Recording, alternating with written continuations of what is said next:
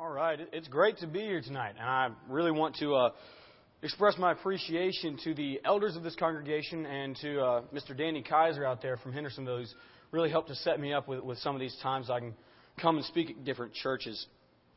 I'm going to be talking about love tonight, so let's go ahead and jump in, shall we? All right.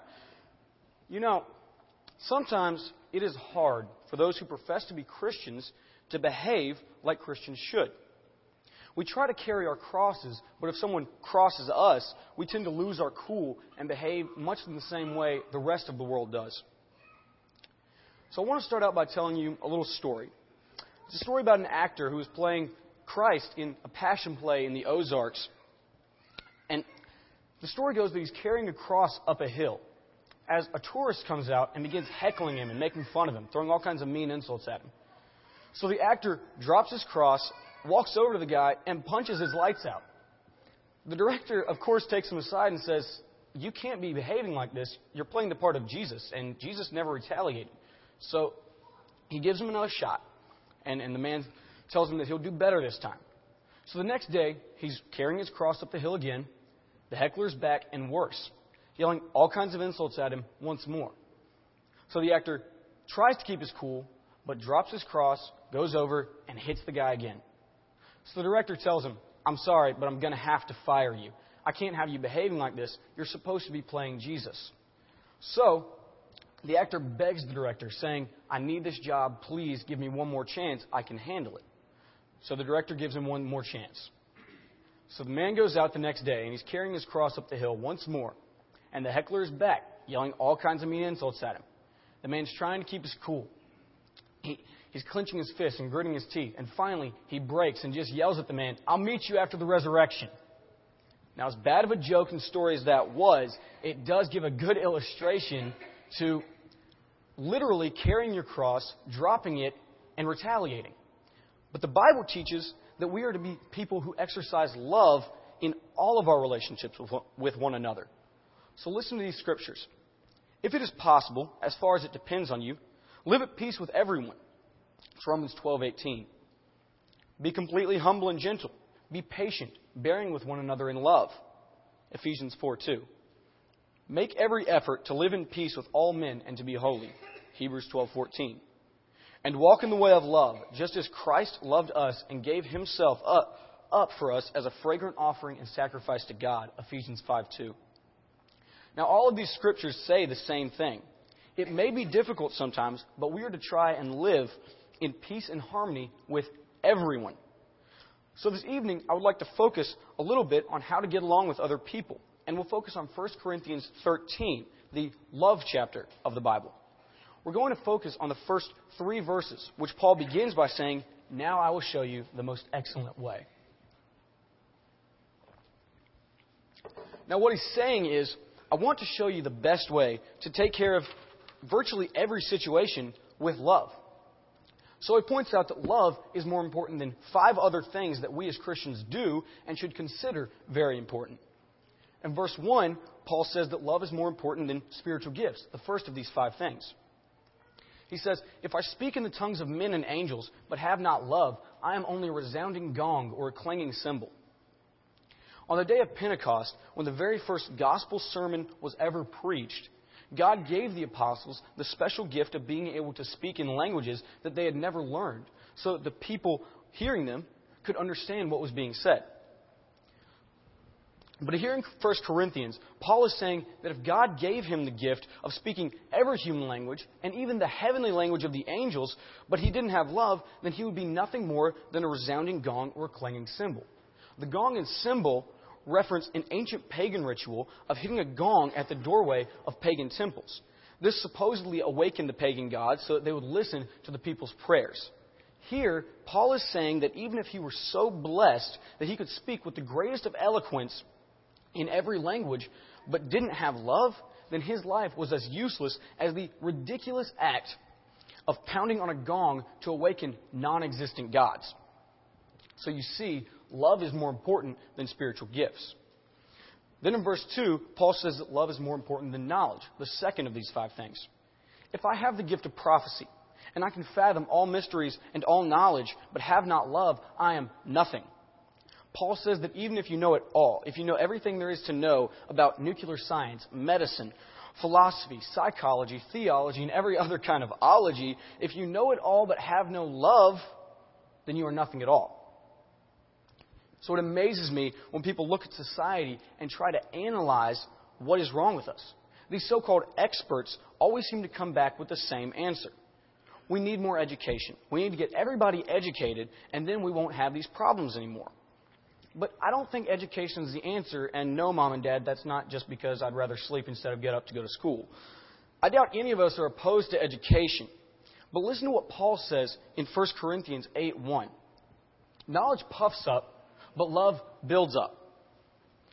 I don't think we are in need of more knowledge near as much as we are in need of more love.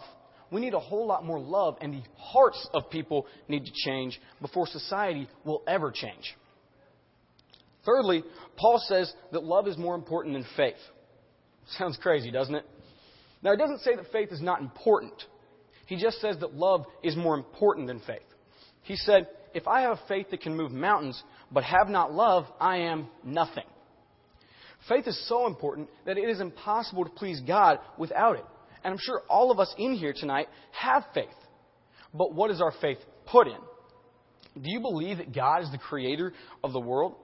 Because that's the basis of our faith, which makes that a pretty simple question. Do you believe that Jesus Christ is His only begotten Son, that He came into our world, lived a sinless life, He died, was buried, and on the third day rose again? How about believing that He is now at the right hand of our Father, preparing a place for us, because one day He will come again? Do you believe that the Holy Spirit is our guide and counselor and comforter? If you believe all these things, great job, but the Bible teaches that even if you do believe all the right stuff, but you don't have love, then you are nothing, because even faith is of no value unless it is backed up by love. Think about this. The priest and the Levite in the story of the Good Samaritan had plenty of faith. What they lacked was love. And because they lacked that, they walk right past the man and leave him there to die. In Galatians 5:6, Paul says, the only thing that counts is faith expressing itself through love. Fourthly, love is more important than generosity. Paul says, if I give all I possess to the poor, but have not love, I gain nothing. He says, if I give everything, if I empty my checking account, give all my retirement funds, sell my houses and my cars, and sit on the corner with nothing left but what I'm wearing, and I've given it all away to help the poor, but have not love, I'm nothing at all. So you see, generosity is not enough. But when you give, why do you give? Do you give because the preacher just preached a sermon on giving? Is it because you feel guilty if you don't? Or because you want to impress others sitting around you? Or because you're afraid that God will get you if you don't? Or do you give because you think you'll receive more than you give? You see, all of these are the wrong reasons to give. If the only reason that I give is to get, then love is absent and giving is empty. The motive for giving should be love. Love for God and love for God's people.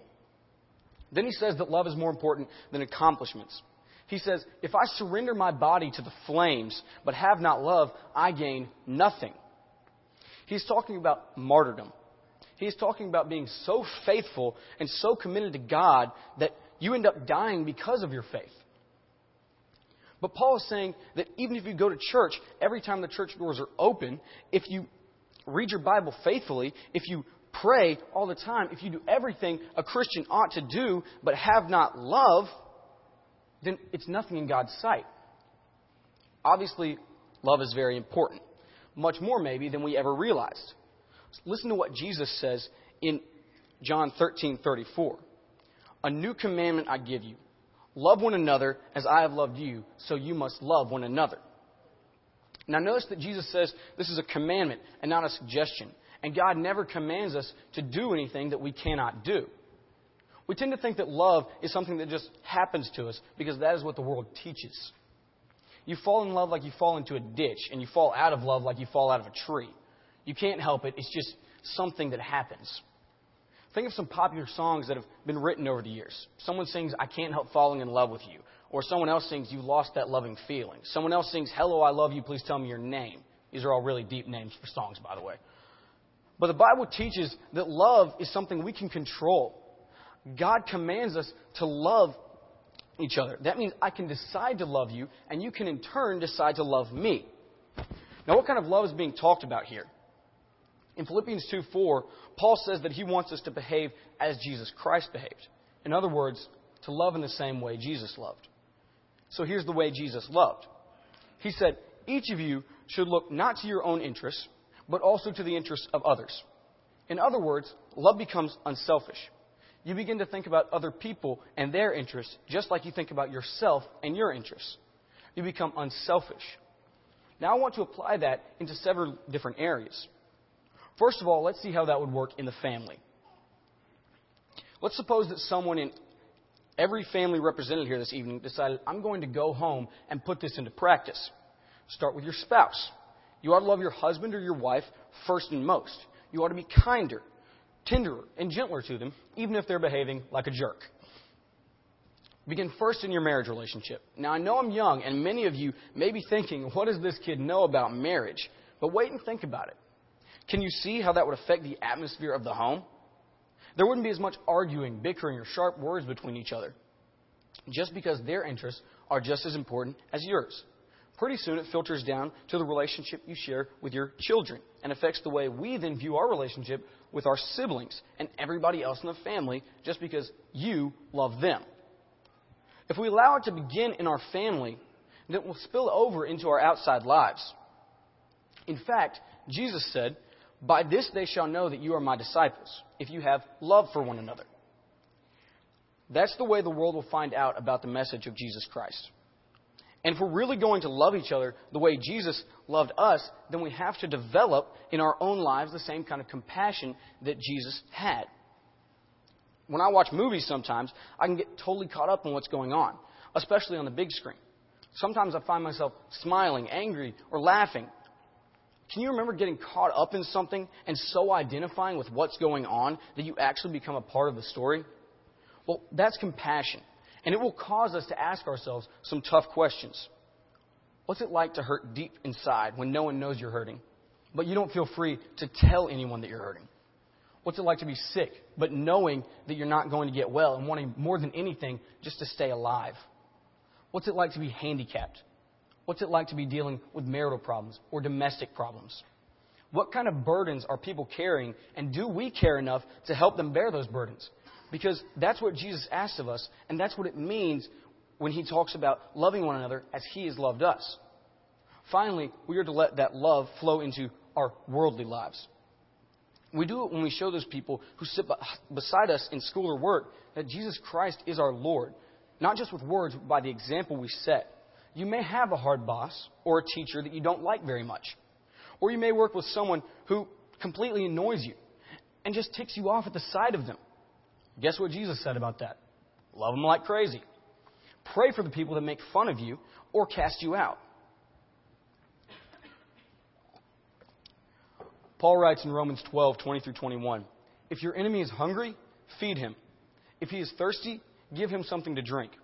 Do not be overcome by evil, but overcome evil with good. I can't emphasize that enough. Because that's the call of Christians in this world. Don't let it overwhelm you, but overwhelm it. Through God, we have that ability, even when it seems possible. There's a story I want to share with you now about a man named Doug Nichols. Because I think it illustrates exactly what I've been trying to say tonight. Doug Nichols went to India to be a missionary. But while he was just starting to study the language they had there, he became infected with tuberculosis and had to be put into a sanitarium. It wasn't a very good place to be. It wasn't very clean, and conditions were hard because there were so many sick people there. But Nichols decided to do the best he could in that situation. So he took a bunch of Christian books and tried to witness to the other patients in the sanitarium. He tried to hand out the books, but no one would take them. No one wanted them. He tried to witness, but he was handicapped because of his inability to communicate in their language. So he became discouraged. Here he was. Because of his illness, he would be there a long time. But it seemed like the work that he had been sent to do would not be done because no one would listen to him. Because of his tuberculosis, every night at about 2 o'clock, he would wake up with chronic coughing that wouldn't quit. Then one night when he awoke, he noticed across the aisle an old man that was trying to get out of bed. He said the man rolled himself up into a ball and teetered back and forth, trying to get up the momentum to get up and stand on his feet. But he just couldn't do it. He was too weak. Finally, after several attempts, the old man laid back and wept. The next morning, Doug understood why the man was weeping. He was trying to get up to go to the bathroom and didn't have enough strength to do that. So his bed was a mess and there was a foul smell in the air. The other patients made fun of the old man. The nurses came to clean up his bed, and they weren't kind to him either. In fact, Nichols said that one of them even slapped the old man. The old man just laid there and cried. Nichols said that next night at about 2 o'clock, I started coughing again. I looked across the way, and there was the old man trying to get out of bed once more. I really didn't want to, but somehow I managed to get up, walk across the aisle, and help the old man stand up. But he was too weak to walk, so Nichols said, I took him in my arms and carried him like a baby. He was so light that it wasn't a difficult task. I took him into the bathroom, which was nothing more than a dirty hole in the floor, and I stood behind him and cradled him in my arms as he took care of himself. I carried him back to his bed and laid him down. As I turned to leave, he reached up and grabbed my face and pulled me close and kissed me on the cheek and said what I think was thank you. Nichols said the next morning there were patients waiting when he awoke, and they asked if they could read some of the books and tracts that he had brought. Others had questions about the God he worshipped and his only begotten Son who came into the world to die for their sins. Doug Nichols says that in the next few weeks, he gave out all of the books that he had brought, and many of the doctors and nurses and patients in that sanitarium came to know Jesus as their God. He said, now what did I do? I didn't preach a sermon. I couldn't even communicate in their language. I didn't have some great lesson to teach them. I didn't have wonderful things to offer them. The only thing I did was help an old man get to the bathroom, and anyone can do that. Someone has said, they will never care how much you know until they know how much you care. There is a more excellent way, and that is the way of Jesus Christ. It's the way of love. So this evening, if you are here and outside of Jesus Christ, and you don't know Him as your Lord and Savior, we extend His invitation to you. We pray that you will respond as we stand and as we sing.